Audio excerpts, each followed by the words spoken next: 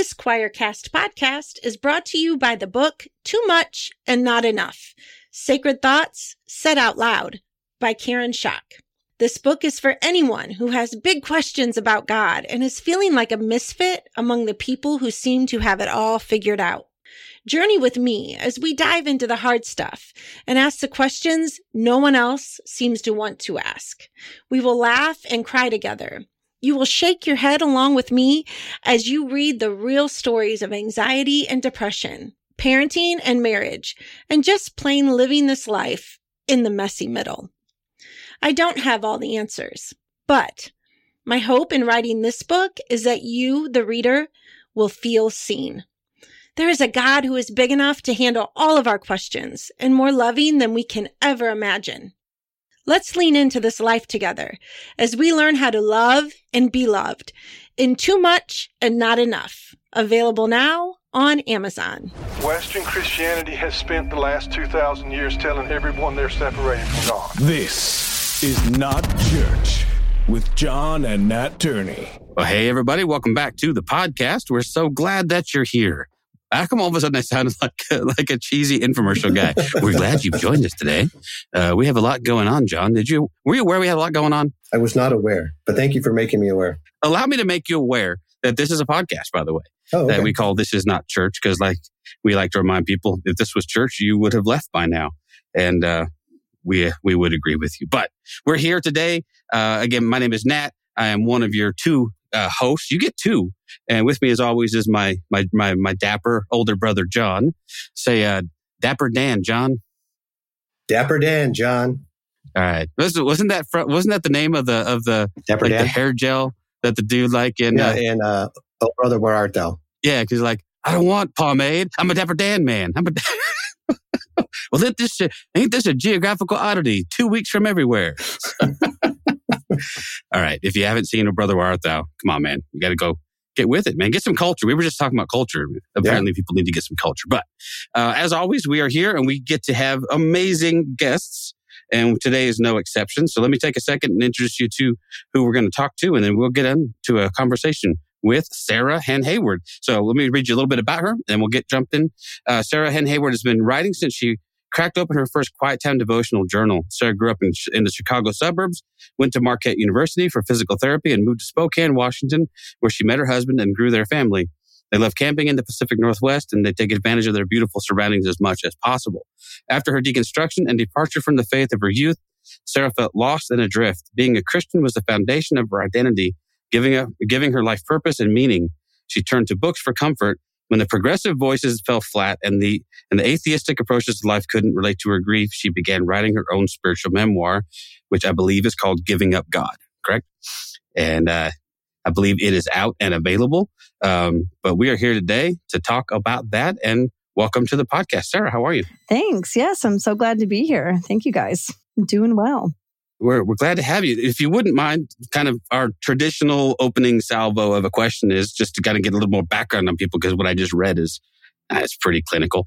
But so if you don't mind, maybe fill us in a little bit on like the spiritual journey, what kind of dragged you, brought you to the place where you are now, deconstructed or deconstructing still, however you look at it. Sure. Yeah. Yeah. So I grew up in the Midwest in the suburbs of Chicago. And I was raised by two Christian parents who had kind of converted to Christianity a little bit later in their own lives, shortly or while they were getting married and before having me. And so they raised us in church from my earliest memories. We were there every Sunday. I did Awanas growing up and memorized all those verses. We were part of youth group, went on a mission trip with the youth group. And my faith was always a huge part of my life, just time-wise and energy-wise. But it also meant a lot to me. I took my faith very seriously and I was in it. I really believed it. And I felt that God knew me personally and that God loved me. And that gave me a lot of value and a strong sense of worth. And I really still, to this day, although I've now kind of left, I credit my faith for forming me in ways that I'm grateful for, that I'm glad to be who I am. And I think a lot of it's because of the way I was raised. So I feel like a fortunate one. I dodged a bullet because I know religion can hurt a lot of people, and a lot of people have religious trauma, and it certainly could have gone a myriad of other ways. But for me, it was overall, honestly, a positive experience. I have really good friends that I made through youth group and then later in college ministry. And so faith and religion for me was a very overall positive experience. But as I grew up going to an evangelical faith, which was fairly conservative. Although as I've met more folks doing talks like these, I've realized the evangelicals were not as conservative as some of the more really fundamentalist groups. So again, dodged a bullet. But as I went away to college, I went to Marquette University, which is Jesuit. And so they're more focused on social justice. And so that was the first time I really had my faith expanded outside of just that personal relationship with Christ, just me and God, into more of how is everyone else doing and where do I need to be serving and be God's hands and feet. And so Marquette really kind of opened my eyes to suffering around the globe and social justice issues, which I'm also still very grateful for. Just being at college, I started asking more questions. I started meeting people that were different from folks I'd grown up with. I was lucky enough to travel abroad. I spent a semester in Australia and I met a ton of Muslim kids on my campus there in Australia. There's a lot of people from a lot of the Asian countries that are predominantly Muslim living in Australia. So just, meeting people thinking, gosh, they sound a lot like me, but they belong to this totally other religion. And what does that mean? They seem to believe as fervently as I do. And so just, thread by thread, the sweater kind of started to unravel over a long period of time, decades.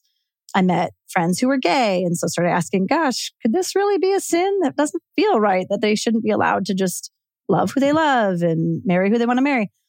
And in that process, it didn't feel like it did not feel like I didn't see what was coming. It didn't feel like it was unraveling. It just felt like I was evolving and growing and my faith was expanding and becoming more progressive. But then within the last couple of years, during kind of the pandemic, I had been laid off from my job and found myself with a lot of free time and the world was burning and everything was on fire and seemed horrible with all the racial tension exploding around the country again. And just everything felt so dire, for a while politically and just all of it. And so that got me really asking a lot of questions about God and God's existence, which I had never really gone there before.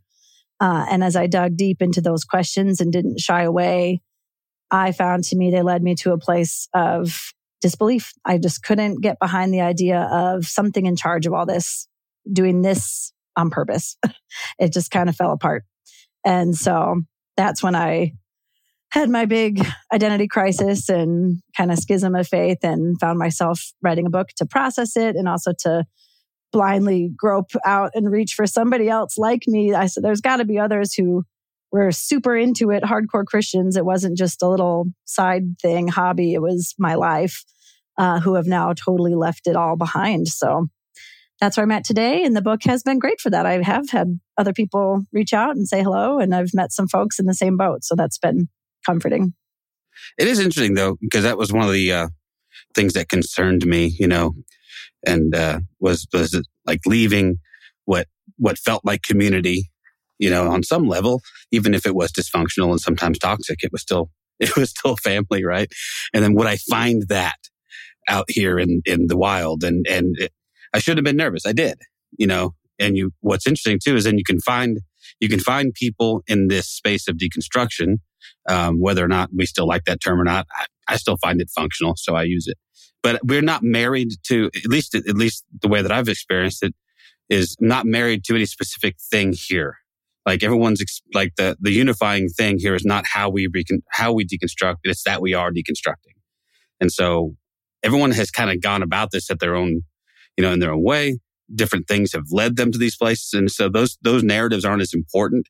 Whereas on the other side of that, it always felt like those friendships were maintained by being in some sort of unity about all kinds of things like that. And once those, I like the way you described that sort of sweater becoming unraveled, because that's how it felt, right? And as those threads began to come loose, a lot of those relationships fell away.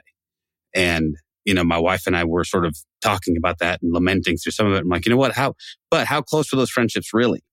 If they were predicated on, we have to agree on these things. And once I no longer affirmed certain things, certain friendships fell apart. I'm like, well, that seems like a pretty superficial reason to still be friends. Yeah, it's very conditional. Like, or sometimes it was just a matter of proximity. Like, okay, we go to church together and we see each other every week, and so therefore we're friendly. And once that place of meeting is no longer normal, oh wow, look at that, we were like, okay, kind of hard to maintain friendships with people that you're only friends with because you're in a certain space. But what has been, if you could pinpoint it, one of the some of the bigger challenges? I know for everyone it's a little different, but was yours more to do with like leaving a place of some certainty and going into a place of not knowing a lot, or were there other issues at play? Do you mean the challenge after deciding, or the challenge of getting to that point? Yeah. Well, both. For either one, honestly. Sure, yeah. The first challenge for me in terms of belief and the reason I had to kind of walk away, it really came down to looking at the world that we have and seeing how it is for so many, myself excluded kind of. I am a pretty much middle-class white person in America. I'm close to the top of the ladder. My life is pretty good. I haven't dealt with a ton of suffering. I've had things happen, but as I had traveled the world and as I see, my eyes were more open to just reality for people that don't look like me or don't have my experience. It just made me wonder, like, how could a God that defines themselves as love design this world this way on purpose, knowing it would be this way, when they had all the power in the world to do it differently? And I can think of ways they could have done it better. Like, am I more creative than God? Am I more loving than God? It just stopped adding up. And I used to use the excuse of free will to explain suffering, and that kind of fell apart as I've gotten into some really heady theological arguments against free will, which I don't know totally where I land on that, but certainly you can make a case that many of our decisions aren't entirely autonomous. They seem to come at us through influences and things like that. So the old excuses just didn't work anymore. And I just got to a point where I thought, I can't continue to verbally dedicate my life to something that I'm not sure exists. My husband and I are not on the same page now on this. And that has been, to your second question, the hardest part since making my very public decision to leave and write a whole book about it. And for him, he kind of doesn't care if God is exactly real or not. To him, it's still useful. It can still help guide his, decisions and behavior and things like that. But to me, I couldn't do it. I couldn't live my life according to the will of this other being without being sure that being was there. So that was it was really an intellectual break for me. It wasn't personal, emotional disappointment or, seeing the hypocrisy in the church. There's plenty of other reasons why people might leave. But for me, it was just kind of the cognitive piece. It just stopped adding up. And then, that has been hard more than anything else, that it's now my husband and I are not on the same page. We are not equally yoked, which was so important. It just means you can't date a girl who's not a Christian, because then, you'll be going in different directions and that doesn't work. Well, and he's now married to a girl who's not a Christian. And mark that one down in the purity culture sort of handbook of things to say to people. Thou shalt not be. It's like it's the 11th commandment. Thou shalt not be unequally yoked. And I do think how strong that was rammed down our throats back in the day. Oh man, it was harsh. Yeah, it was rough. That's making this really hard. That's not even what that meant. It's not even what that verse was about. Well, you can't be shocked that they took a verse out of context and used it to shame you. Yeah, I know. I mean, that seems like it's right out of the evangelical Never playbook, man. Before. Yeah. Well, I find it interesting, as you talked about your deconstruction to where you are now, because a couple of things that Nat and I have heard and been told, and it comes up from time and time again, is a lot of deconstruction comes from a place of trauma, right? That it is a really bad, like my escape from the church is not because I liked it too much. It was because they were horrific people and I had to get away from it. But what you're looking at it almost more from like a intellectual standpoint, almost from the beginning. Like there isn't any, like a lot of trauma that you had going through your church years. So I think that kind of goes against the grain of a lot of people. Like you just were in the wrong church. It was a bad church. Right. So or it's not God you don't believe in. It's the church, the humans. Like, So it's interesting that you say that. Honestly, the church wasn't a bad place for you. You got a lot from it. And as you go through and you start looking at things, intellectually with like intellectual honesty, you start breaking this down on your own. And it kind of goes in the face of a lot of people. Exactly what you said. It's like, it's not the God that you disagree with. It's the bad church you're involved with. And so what were the steps? I mean, were they small steps? And then all of a sudden you look back and you're like, okay, everything has changed from these steps. As you talk about going to a college that's a little bit more justice oriented, all that kind of stuff, right? Were there any places where there was a huge step, or were they all like little steps? And then as you look back, you're like, okay, this was just the path I've been on. Well, the hindsight is so interesting because things look different now, looking backwards. Again, in the moment, it did not feel like I was wandering away from faith or from God. It felt like I was engaging my faith deeply and wrestling with it. So yeah, in the moment, none of the steps felt too huge. I would say a big one was, and that's kind of the organization of my book. I go through each chapter as an issue that fell apart. So kind of started with universalism and how could all these other religions be wrong after meeting people abroad. Then the LGBTQ issue. And really, to me, that issue, it wasn't even so much the issue itself, which I 180'd on and decided, I don't think this is a sinful behavior or lifestyle or anything. But the thing that was intimidating there was the Bible wrong? The things I had been taught about biblical interpretation are wrong, or I seemed, so that was scary to start questioning that, because I did kind of grow up believing in the inerrancy of the Bible, not super mega hardcore, but more or less thought the Bible was accurate and to take it at its word. And so that started making me read the Bible differently and look at it more in terms of allegory or myth or, parable. I think one of the biggest issues, a big step, was when I stopped believing in an eternal place of torment and hell and the traditional hell. That felt intimidating because heaven and hell feels like bread and butter of Christianity, Right. So that was kind of scary to throw that one out. But it felt right to think, okay, if God is love, as it says, then I don't think they would do that for eternity to someone who lived a mere 38, years on earth or 82 years on earth, millions and billions and trillions of years of torment because they didn't use that little blip of time to say the right words. So that one felt fairly pivotal, but still I felt just more true. And I still felt like I was a Christian throughout all of that. It really wasn't until the more recent, issue and during the pandemic when I was looking at just all the evils of the world and George Floyd's murder really just made me think about, I had been learning for years about racism in America historically and currently, and just the awareness of, again, people who look different than me walk through this world very differently and have a very different reality that they experience, oftentimes in a worse off way or, more traumatic way.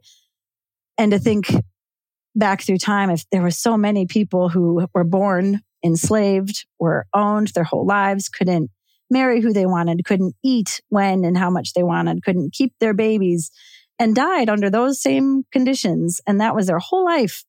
And to think again that some omniscient, all-powerful God knew that that would be the fact of existence for so many millions of people and was okay with it, let alone the Holocaust and other genocides and just all the different terrible things that this planet has seen. That became the big friction point that I just couldn't get around. And so that was the breaking point for me anyway. But leading up to it, it didn't feel like, I don't like, the slippery slope argument is used to scare people a lot. Right. Investigating, which I think it's a logical fallacy, but it does look like that's what happened to me. It was slowly bit by bit until off the cliff. Yeah. Well, what they fail to tell you is a slippery slope is a lot of fun. Yeah. I mean, we used to drag, slide. big pieces of cardboard to the top of that slippery slope and have a hell of a lot of fun sliding down. So if they're using that to deter me, they've picked the wrong analogy. I'm like, hell yeah, let's let it rip and see what happens. Yeah. But I think our experiences are very similar, because I think for John and I both, I'll speak for myself, I won't speak for you, John, that issue of heaven and hell was pivotal, right? And that felt like once that domino fell, like, okay, because, either, as you pointed out, it either was the Bible's wrong, mm-hmm. or we're reading it wrong, mm-hmm. or both, right? I mean, I think it's entirely likely. Once I stopped looking at the Bible as a divinely downloaded, perfect thing that had to be adhered to and believed in its entirety, and I began to sort of look at it more as a human product, and began to see, okay, there's stuff there. There are things in there that are potentially useful, and I think it's fair to say that it chronicles, what people thought about God at any specific time and place. And sometimes they were right and sometimes they were spectacularly wrong. And it's okay to look at the text that way and say, well, given that, what do we do with the information that's in there? Right. And why in the world would I look at an ancient text for how I should look at, say, human sexuality when, when they had no clue? They weren't even talking about that. Right. Yeah. That attitude and perspective of the Bible is how I ultimately came to look at the whole thing. The question of God and God's existence and religion was maybe mankind's, tool they were using to wrestle with these big questions of why are we here and what are we doing? And I could see how it could be made to be a very man-made thing that we kind of came up with to answer questions that we were creating, and to give ourselves a sense of security and some order to the chaos. But maybe it was all created by us in the first place and not some ultimate truth level. I don't know. I do refer to myself as an agnostic atheist. So I'm not like hardcore, God is dead and there's no such thing. I don't know. I don't know the answers to the ultimate mysteries of the universe, but the stuff I'm learning and the things I'm seeing make me hesitant to think that there is something out there in charge of it all. These days, I find myself, so if you would call yourself an agnostic atheist, I would call myself an agnostic theist. I do lean towards, I think there's something out there, but I'm no longer compelled to know what that is. And I'm certainly no longer compelled to try to define it. So I asked my wife, in fact, we had this conversation probably just 3 or 4 days ago, and sort of the issue had been sort of running around my head a little bit, but it was like, for me, I told my wife, I'm like, for me, none of like the supernatural stuff doesn't matter to me anymore. The question for me is the ethic and teaching of Jesus worthwhile on its own? Is that a good, is that a good model to follow? Is loving my enemy and trying to forgive and trying to walk the world, as an agent of grace and mercy, being tolerant and loving, are those all things that I can aspire to? And regardless of whether any of the faith claims are true or not. And for me, it's like, yeah, I absolutely think so. And so I had run across this term a while back. I didn't realize there was an entire, I don't think it's huge, but there are practicing, sort of atheistic Christians who are ethically and morally followers of Jesus, but who don't give a rip about any of the supernatural woo-woo faith claims. They're just like, this is just turns out for us to be a valid approach to living in the world and dealing with our fellow humans in a moral and ethical way. And I'm like, you know what? That resonates with me on some level, because there's too many people who buy off on the spiritual stuff and then totally disregard Jesus. Right. I'd rather hang out with those guys than those who don't take it, they don't take the hard stuff seriously. They take the easy stuff seriously, right? Right. Pray the prayer, check your box, and you're good. Yeah, easy to make those claims. Yeah. God is in control, blah, blah, blah. Suffering happens because God wants it that way. It's not our job to understand why. And then I'm like, that's sort of, all of that is a cop-out. And you're not willing to wrestle with the hard questions. And then on top of that, you don't actually want to put the ethics of Jesus into practice, because that would require you to not hoard wealth and to, maybe not be judgmental and intolerant of people. Yeah, maybe not, persecute homosexuals and other people that you just don't like. So, yeah, I think I find myself sort of teetering in that camp right now, going, okay, if I had to pick one, but that's just an aside. I think John is just full blown screw everything. I'm just going to burn it all down. But anarchy. Anarchy. I don't know what that word means, John, but I like how it sounds. In a lot of ways, I mean, I agree with Nat, and I did the same thing. I don't remember when, and I just looked at Jesus and I said, okay, I'm taking away everything: the virgin birth, the resurrection, all the miracles. Any kind of divine connection to a supreme being, father figure, can I still follow this?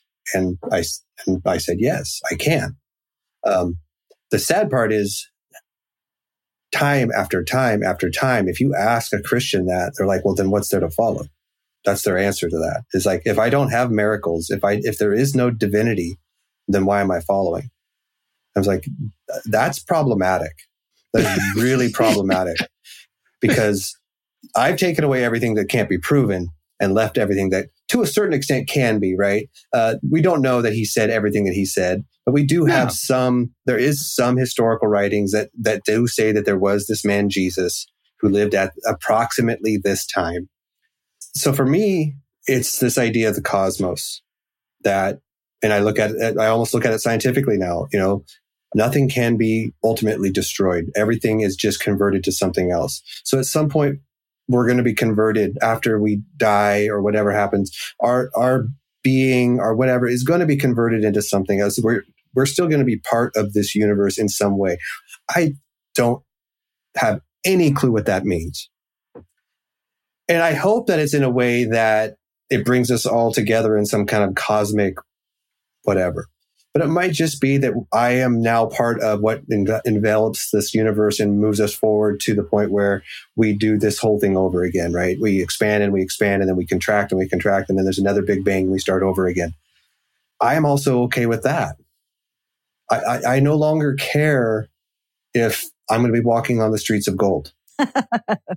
I rather would care about what I can do to give someone a little bit of what we quote unquote call heaven here now. Yeah, that's a concept I'm really attracted to, is that this life right now is heaven or hell, depending on your attitude and your perspective and your behavior.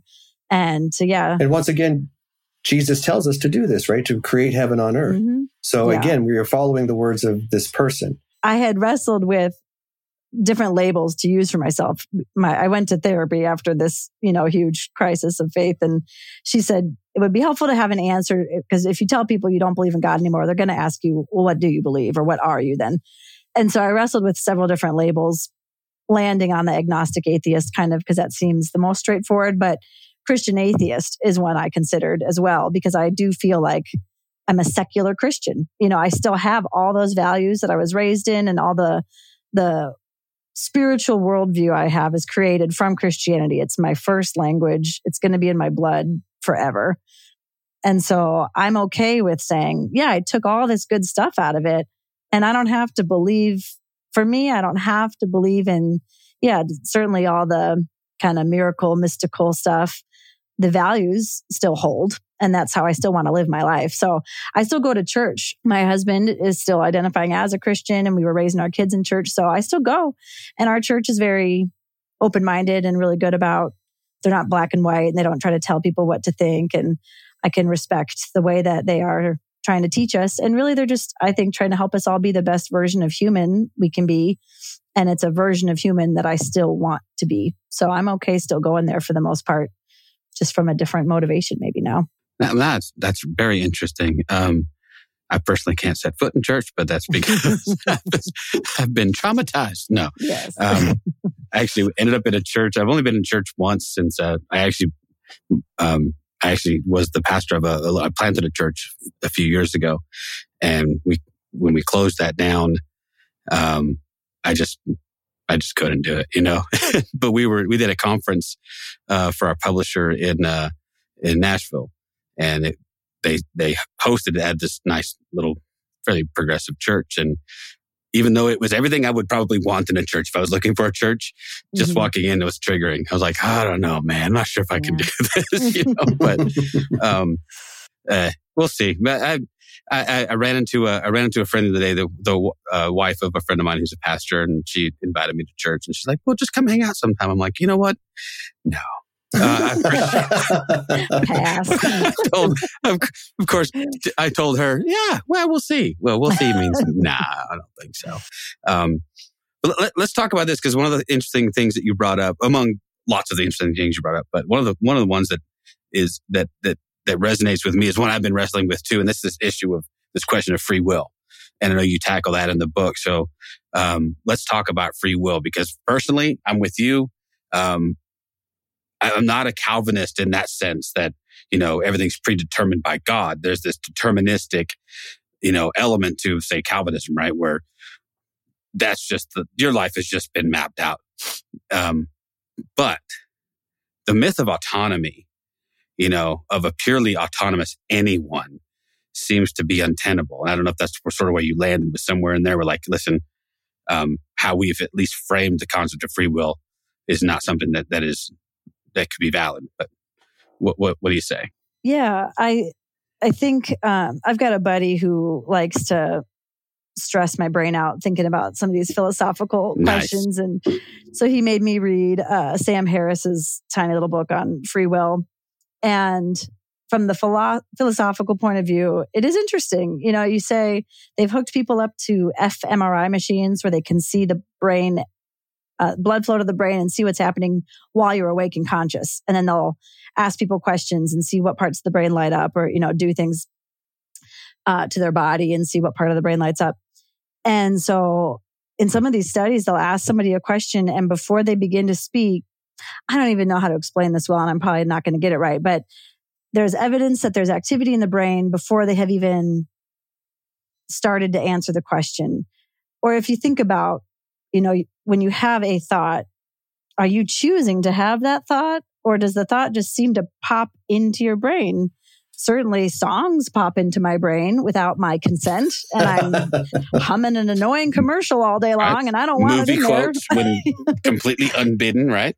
Right. So where do those come from? Because I didn't choose to have that thought. So that's, to me, some fascinating kind of more from the really heady philosophical angle of free will that could be argued. Maybe we're not as in charge as we think, or it's some subconscious process that we are not volitionally in control of that just arrives in our brain. But for me, I also asked on the practical side, say we do have free will, but did that, my example from earlier, that enslaved woman living on someone's plantation, did she have the free will to marry who she wanted, to keep her children, to, no, her free will was so constrained through circumstances. And is a person born downwind of a polluting factory in the bayous of Louisiana, can they eat healthy food from their garden? Can they breathe clean air? There's so many things that are happening to us outside of our control that affect our lives, that affect our health, and that affect our choices. So when I questioned the practicality of free will, maybe we have it, but we can't use it half the time, and especially in cases of people in less than ideal situations. And if that's the case, and that was the excuse I was giving God to why he would let such horrible suffering happen in the world, when in the day-to-day use of free will, we're not really able to exercise it. It just made the excuse fall apart. Okay, God gave us free will to choose to love them or not, and yet this person doesn't have the free will to live the life they want. So if the free will is not really there, then the excuse is gone. Then why did God make the world this way and make it so terrible? Well, and then the human factor gets in the way too, right? So this is a really basic version of not having all the facts. And I think that the news is a very good, politics is a really good thing of hiding all the facts from us. But if you're driving down the road and you choose freely to make a left on a road and you end up in a washed out road and fall in the river, you had the free will to make that left, but you didn't know the road was washed out. So is that really free will? So it's this idea of you don't have all the facts. And we so never do. Journalism, politicians, they all skew us into a very specific pigeonhole spot. And then we quote unquote make a free will decision from those facts to say hate all Muslims because the news and the politics say that they're all, and this is in huge air quotes, they're all terrorists, right? Which we know is not true. So we make a quote unquote free will choice to not like any of them. Yeah, it's like free will within this very constrained environment. How free is that? Yeah. And that works within the world of faith as well. We are told by a pastor or someone in charge how our free will works. But we feel like we have free will and we're having this conscious decision to stay on the straight and narrow or to sin, right? But we really don't, because we don't have all the facts. Or is it even free will to say, you can choose to love me, but if you don't, there might be a torment? Yes. Yeah. Is that really a choice? Wait, hold up. So wait a minute. I'm free to not love you. Absolutely. But what if I don't love you? Oh, I'll torture you forever. You're gonna burn. Oh, well, then I clearly choose to love you, I guess. Well, and then the faith community has done the same thing, right? In a smaller version. So you are free to disagree with the pastor. Oh, I'm free to. You're also free to get the hell out. But you're free to leave because they're going to kick you out. So I will say, I'll play devil's advocate for there are good pastors and good churches. Sure. Oh, yeah, I absolutely. attend church. My pastor has read my book. He's been promoting it and pitching me to other, so there are good ones out there. It's not all pastors, not all churches, but sadly, those are. But enough of them are. No. Yeah. Well, and it reminds me, the only analogy I can draw, well, not the only, but the one that pops into my head, unbidden, because apparently it's part of my programming, is that when my kids were little, I used to give them the illusion of free will by offering them limited choices. Exactly. Like, you never ask a 2-year-old, what do you want to eat for dinner? That's just stupid. You say, would you like chicken nuggets or meatloaf? And they freely chose chicken nuggets. Great. And in their minds, hey, they made a free will choice, but they've made it from a limited option of, a limited menu. And I feel like for most of us, I think probably for all of us, we're all choosing from the options that we're aware of that are available, not knowing there's a whole secret menu we could be ordering off of. They're keeping the animal fries from us, John. They don't tell you. That's not on the board at In-N-Out. You don't know. There's the Flying Dutchman. Come on, man. But what really got me rolling on a lot of this is, I don't know how if you've ever read anything by Renee Girard, but if you ever get into, you want a mind fuck, go crawl into mimetic theory and see how much of this stuff will mess with you, because he's right, I think, on most of it. But so for him, just the concept of free will is just out the window. It's just, and it's not, again, not because of anything deterministic, but simply because every one of us are influenced in a million different ways, most of which are at the subconscious level. You're obviously informed by your culture. You're informed by your own experience. You're informed by your education or your lack thereof. You're informed by all kinds of things. And then some of us have the audacity to think, well, I just chose to be successful. No, you lucked into being, John and I are well aware that as, middle-aged, cisgendered white male, that we have won the lottery when it comes to a lot of this stuff, right? Not that we haven't struggled, but our struggles have not been the same. That, I haven't had to overcome, systemic, oppression or prejudice. But that idea, though, is so baked into the American mythos that we are the rugged individuals. We are the captains of our own fate. And we are the ones ultimately responsible for whether we succeed or fail. That it's really hard. I think one of the things you mentioned early on about like Christianity being your first language is so true, right? Because, and the fact that maybe, like, I'd like to read that book. I need to read Sam Harris's book, but the idea that some of these questions, as they're answered, as we're even processing them subconsciously, they're accessing places that we're not even aware exist before we even articulate the words to answer the questions that we were probably already going to answer that way. And so I think it's fascinating. And but anyway, I would highly recommend if you have the time and you really want to screw with your brain some more. I see Satan Fall Like Lightning by Renee Girard as one of the is a good place to run down the rabbit hole and see how far that takes you.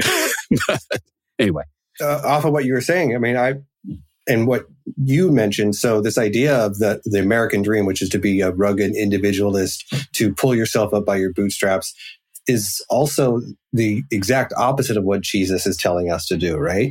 And I think that's one of the reasons why I think with you, the church that you're in and the churches that you kind of were in before kind of still work for you, because they do teach this idea of community. Whereas I would say within most of the ultra-right evangelical fundamentalist churches, the idea of community has been hidden under a rug, and you have to take care of yourself. It's only you that can build yourself up. But what it sounds like, and I want to applaud your church for doing that, is it sounds like they're a church that's open to questions, open to ideas, and open to a community, even if the community disagrees. And how is that working for you? I mean, because I applaud you for staying into a church. I have not stepped into a church in a long time. Yeah, it's definitely to the credit of my specific church that I can still go for sure. So when I was really starting to wrestle with some of these questions and get into some scary no man land, I went on a couple long pandemic walks with my pastor. We met up outside and kept our distance, but we walked and talked for hours. And I told him every doubt, every question I was having. And he was not shocked by any of it. He had most of the same questions himself. And I think the thing that maybe sets that church apart is that they're humble. They're just willing to admit that they don't have ultimate answers. They don't know. And to them, it's worth being wrong on the side of faith and of God than it is to just say, screw it and walk away. But yes, they're not intimidated by questions and doubts. They've done a sermon series on doubt. We've had a science professor. Spokane has a bunch of colleges in town. There was a professor of science that came and did a sermon on science. You know, how many churches are terrified of science or won't, admit to the truths of evolution, things like that. And so, yeah, they're humble and they're not afraid to be real and ask questions. And I think that conservative example church that you gave, where it's more individual and rugged, and they're also not being authentic. In a lot of those places, you cannot be real and show struggle or show, that you're not perfect. You have to put on the happy face and smile and everything's good at home. When you go home and kids are being beat by their dads, whatever it is, it becomes a big show. And so I think in places where any place, a church or any group where you can be authentic and real in the good and the bad, that's a gift. And that's a good kind of a place to be. So I'm lucky that that's what our church is like. And I go a lot for the sake of my husband, because this has all been very hard on him. And so that's kind of throwing him a bone to not totally upend our whole life and change our weekly routine. But I do respect my church a lot and appreciate. And oftentimes there's still something I can get out of the sermon. Just my reason for applying the lesson is not because I think somebody's up there watching over my shoulder, but just because I think, yeah, that's how I want to be as a person. So how do you deal with this then? Okay, so you still go to church, I'm assuming almost every Sunday. We have little when there's a kids, sermon that you disagree with, when there's a sermon that you disagree with, that is something you're like, this is just bullshit. Because even, I have a few friends who are pastors who are, I'd say are on the more progressive side, but we'll have conversations and I'm like, yeah, I don't buy any of that. Because, they still are connected to a God and a Trinity and all that. So there's going to be sermons on that, right? Yeah. Yeah. I pick and choose my battles. There have been weeks where I email them after. I can think of one specific example where we have several different preaching pastors, but one of them said something to the extent of the only way that a person could have hope or peace in life is through God. I was like, raising my hand. Yeah. Like, no, Wait a minute, hold up. not true. I have peace and I feel hopeful about things and I don't have God. So in that one, I kind of pushed back and he even said right away, I was so, appreciative. He's like, oh gosh, you're right. Like some of that Christianese still pops out of my mouth, he said. And I say things I don't even think through. It's just the language and the phrase. And you're right. Of course, there are people that don't have faith that still have hope and peace. So he was able to, at least to me, one-on-one in the email, walk it back and be like, yeah, you're right. Sorry. My bad. I flubbed it. There was another week recently that one of the other pastors was talking and the whole sermon, I was just cringing. The whole thing was about God's omnipotence and power and how we need to remember that. And Jesus isn't just our buddy, but God is the God of the universe who molded mountains out of clay. And the whole time I'm just thinking, okay, well then they suck. That God is an asshole because if they're that powerful, what the hell is happening to all these people in Gaza right now or the Ukraine? Like, why aren't they using that power to stop at least a little bit of the pain? So I just sat on that one. I didn't feel like, poking the nest that time. Yeah, that's probably going to be a larger conversation, right? Than just but it's funny because so a friend of ours, Thomas J. Ord, wrote a book recently, and he coined this phrase amipotence. So AMI being the prefix for love. And so he's pushing back on the notion that God is omnipotent. Okay. And he would have said just what you said. Because if God is omnipotent, in the classical way in which we've been raised to think of, or at least to frame or think of omnipotence, then he is capricious. Because he can do this, but chooses not to do this. He's mercurial and an asshole who favors some and doesn't others. Yeah, then I guess our works matter. We better be earning those points. Right. So for him, it's like that is not a sustainable position to say. As a matter of fact, he would say, like, the Bible doesn't even really ever say that. We've malformed words, and we've read into the text in a lot of places. So for him, it was less about God's controlling power and more about God's uncontrolling power that's centered around love.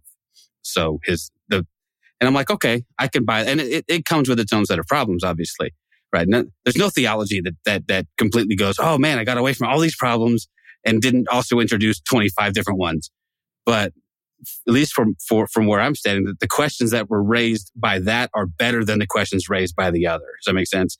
Like, if I have to part ways with this idea of omnipotence in order to rescue the character and nature of a God I would like to believe in, this has better questions than, well, then why do children get brain tumors? Well, because God's omnipotent. Well, why doesn't he just heal them?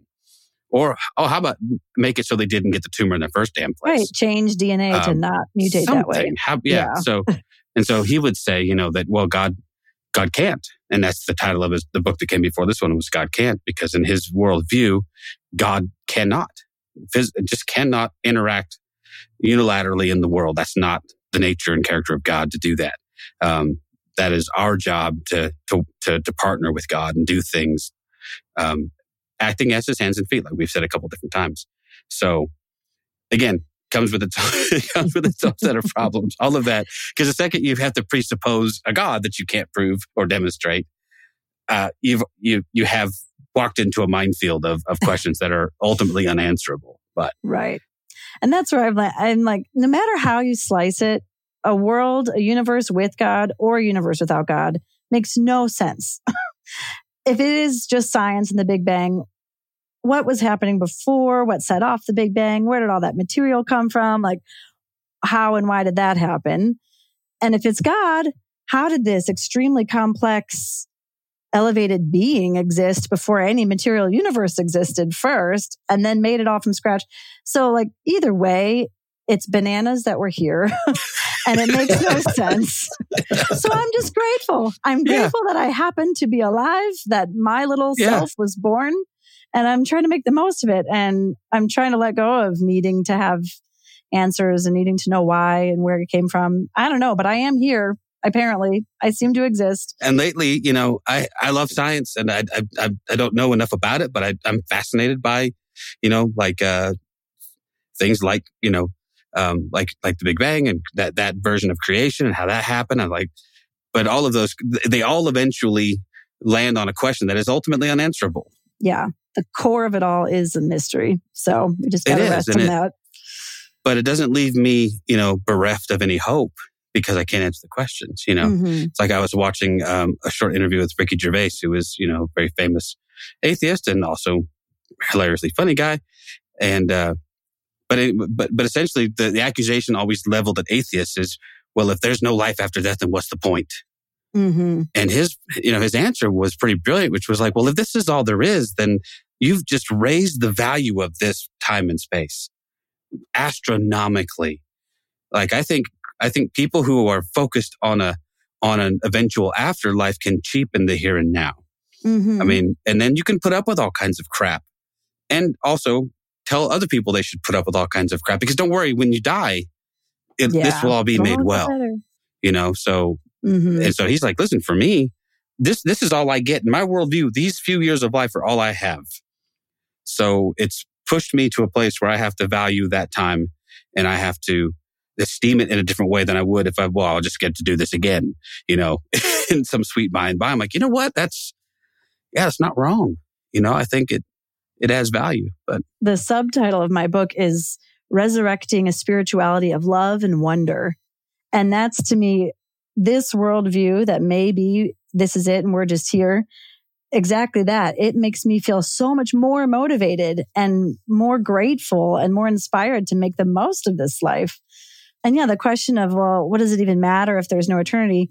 I don't think our lives are only set up to be performative. Does it only count if someone's watching? Like, can I just want to live a good life because I do for my own self? So yeah, I found it to be, I was motivated before to be a good Christian and to please God because I wanted God's approval and God to love me and all of that. Now I'm even more motivated to live my life to the fullest, which for me includes looking around me to see who's struggling and helping to, raise the tide to lift all the ships kind of thing. It didn't cause me to sink into hedonism or nihilism. It made me right, or like totally, like just completely become nihilistic and well, nothing matters. We're all just going to die and turn into dust. Right. It's like, no, everything matters. Doesn't it also? I mean, for me, it makes I feel I'm more authentic. That I am not doing. I'm not doing this nice thing to earn the points to get the better spot in heaven. I'm not doing this so my pastor sees me being a better person. I'm not doing it for that. I'm doing it because it's the right thing to do. Right. I'm doing it because I see a homeless person and they're hungry and I go buy them a burger because I want them to have a better day. Right. It's not fixing their world, but it's fixing that moment. Yeah, but if you don't film that and put it on TikTok, John, then it didn't happen. Oh, see, that's where I keep messing up. You have to have the camera rolling all the time, and you have to make sure that you know that you were. Well, and that's funny you should say that because isn't that how we lived? That there was a camera rolling all the time. Yeah. Because at some point we're going to sit in front of God and He's going to play back our film of everything we did. And oh Christ, that scared me. Still kind of like if that's real, fuck this. Oh yeah, I'm scared. Yeah, I'm like, yeah. I don't believe in hell, but if that reel is played, I'm probably going there. Well, that would. I think that just would be hell. To have to sit there and watch your life back and go, yeah, that might be, yeah, really? Yeah. This is the best use of our time? God, really? You want to watch me do that? No, just it's going to be an exorbitant amount of time of me like in the bathroom. But I think he's going to be bored and disgusted. But you made me, God. It's your fault. You could have designed this better. My wife and I are getting older now, and we keep lamenting all of our aches and all that. And we're both like at this place, like God could have designed this whole thing better. Some of this makes no goddamn sense. Like, why do I have 18 miles of intestines in me where something could go wrong at every turn? This seems like a bad design, but that was one of my sticking points to give up the idea of God was learning about human evolution and how slapdash we are. All these random mutations over time that made sense a long time ago, but now they're not working out well for us. Our feet are not designed optimally to be a creature that walks on two legs, all kinds of and we still have vestigial tails, for Christ's sake. What do we do? If God made us out of the clay, that was a really weird way to do it. And shaped us with organs that no longer serve a purpose. Okay, I got you. Yeah. That actually is for me. John knows this about me, and I've shared this with listeners, but I have this tendency to go like down rabbit holes on YouTube. And so I've gone down to, and so for quite a while, I was listening to almost exclusively podcasts from a really brilliant lady named Erica, but she calls herself the Guts at Gibbon on YouTube. But she's a young doctoral student of evolutionary biology. And cool. She's fascinating. And I've learned so much just going, because most of my Christian life, we were taught to just dismiss that out of hand. Well, that's just a lie. That's just the lie of the devil trying to tell you that that you were related to a monkey. And, and she's like, well, kind of, yeah. I mean, common ancestry, yes, But so just actually making up for huge gaps in my education because we weren't taught that. And if we were taught it in school, it wasn't ever reinforced anywhere else, right? I mean, they may have broached the subject, and then you go to Sunday school and they go, hey, no matter what they tell you in that long-haired school of yours, we were made from no monkeys, Yeah. I'm like, yeah, clearly you still are. But anyway, so that's cool. I mean, so learning about, and actually, and having the humility and whatever, however you would call it, to listen to an atheist who I would normally, who we've done a really piss poor job of caricaturing over the years, right? Through really, really bad Christian movies like God's Not Dead, where we paint every atheist as angry, God-hating, nihilists who like, oh my gosh, like, no, there's some very thoughtful and very sincere and very honest atheists who are like, listen, I can't I just can't make that leap with you, but who don't have any particular issue with, who was the guy we had, Hemant Mehta? Is that his name, John? The friendly atheist? Love that conversation we had with him. Because you know what? I would much rather surround and talk about things like that with you than 99% of evangelical Christians who either are afraid or don't want to have the conversations because, for some reason that those are... It's threatening. They're threatening. Exactly right. And they come back real defensive, but... So I applaud you for asking the hard question. I think it's great.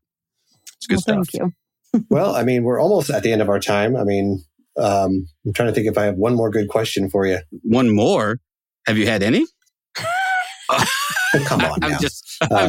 I really did enjoy the book. I want to say that. I want everyone to go out and buy the book. I guess on a last note is because you talk about this, that you're someone who loves to read. And this is where you get a lot of this information. How did the books that you found as you were going through all this help you along the way?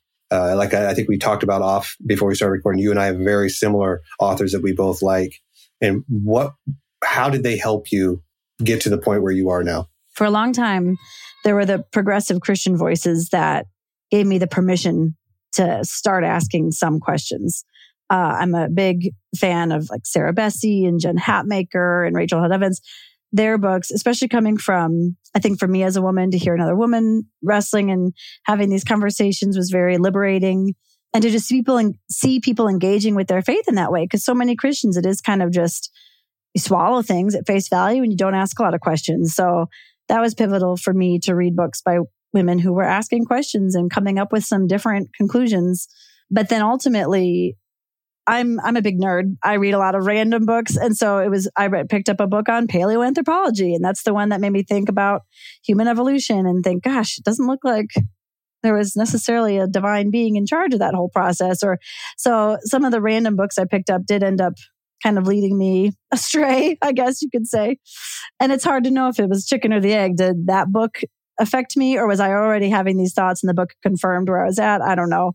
Again, that free will question, did it happen to me or did I choose it? Who knows? But books I think are magical. I think books can be such a great, either an insight into my own subconscious and what I was already wrestling with, and it just highlights, these processes that I was having, or they can definitely stretch and challenge you in new ways. So that was the reason I wrote my book, was because I did not have an example, and I'm sure they're out there, but I couldn't find them, of somebody with my story who had a very deep, profound faith and had now totally walked away. There was still a lot of those progressive voices that were wrestling with God, but landed, sounds like kind of somewhere you guys are at, where there's still some version of God I can hold on to. And the more scientific voices that were completely secular with an atheist worldview, they just didn't understand where I had come from and where I had been and how hard it was to walk away from. And there was a huge amount of grief involved. The original title of my book was Grieving God, because it was a death. It was a loss of relationship, of identity.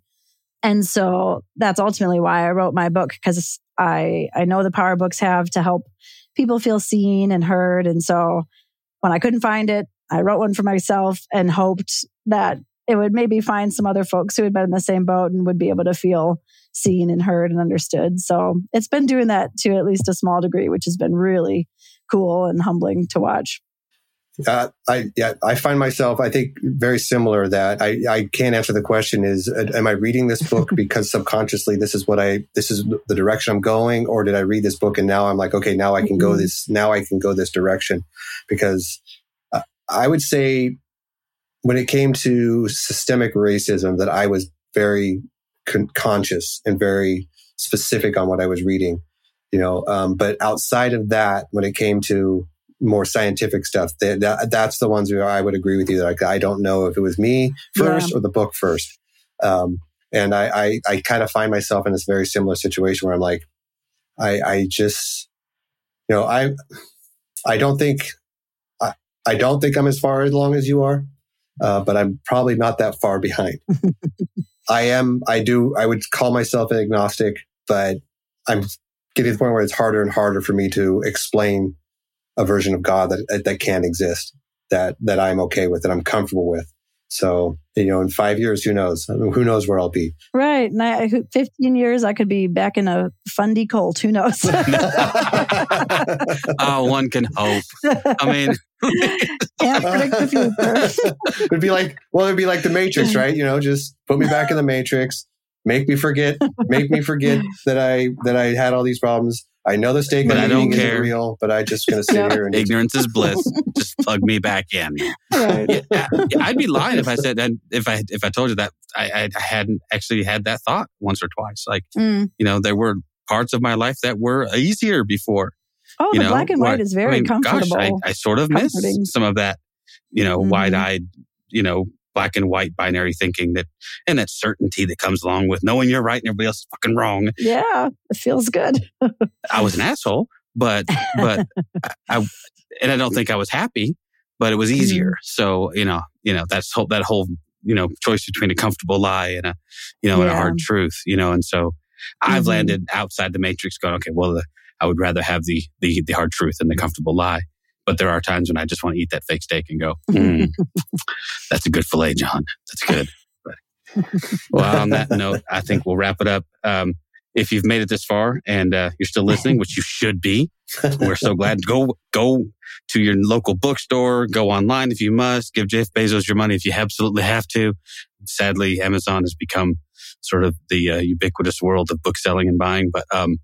But get a copy. Read the book. I think you'll really enjoy it. I think it will inform you. And I think you'll find lots of places of resonance there. So we're so glad that you joined us. Thanks for hanging out and spending the time. Absolutely. And for writing an awesome book. Appreciate it. Yeah. Thanks, guys. Thank you for listening to This Is Not Church.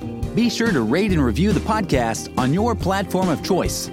If you would like to partner with us, visit patreon.com/thisisnotchurch, where you will receive exclusive content such as early access to episodes, videos of upcoming episodes, and live Q&A sessions.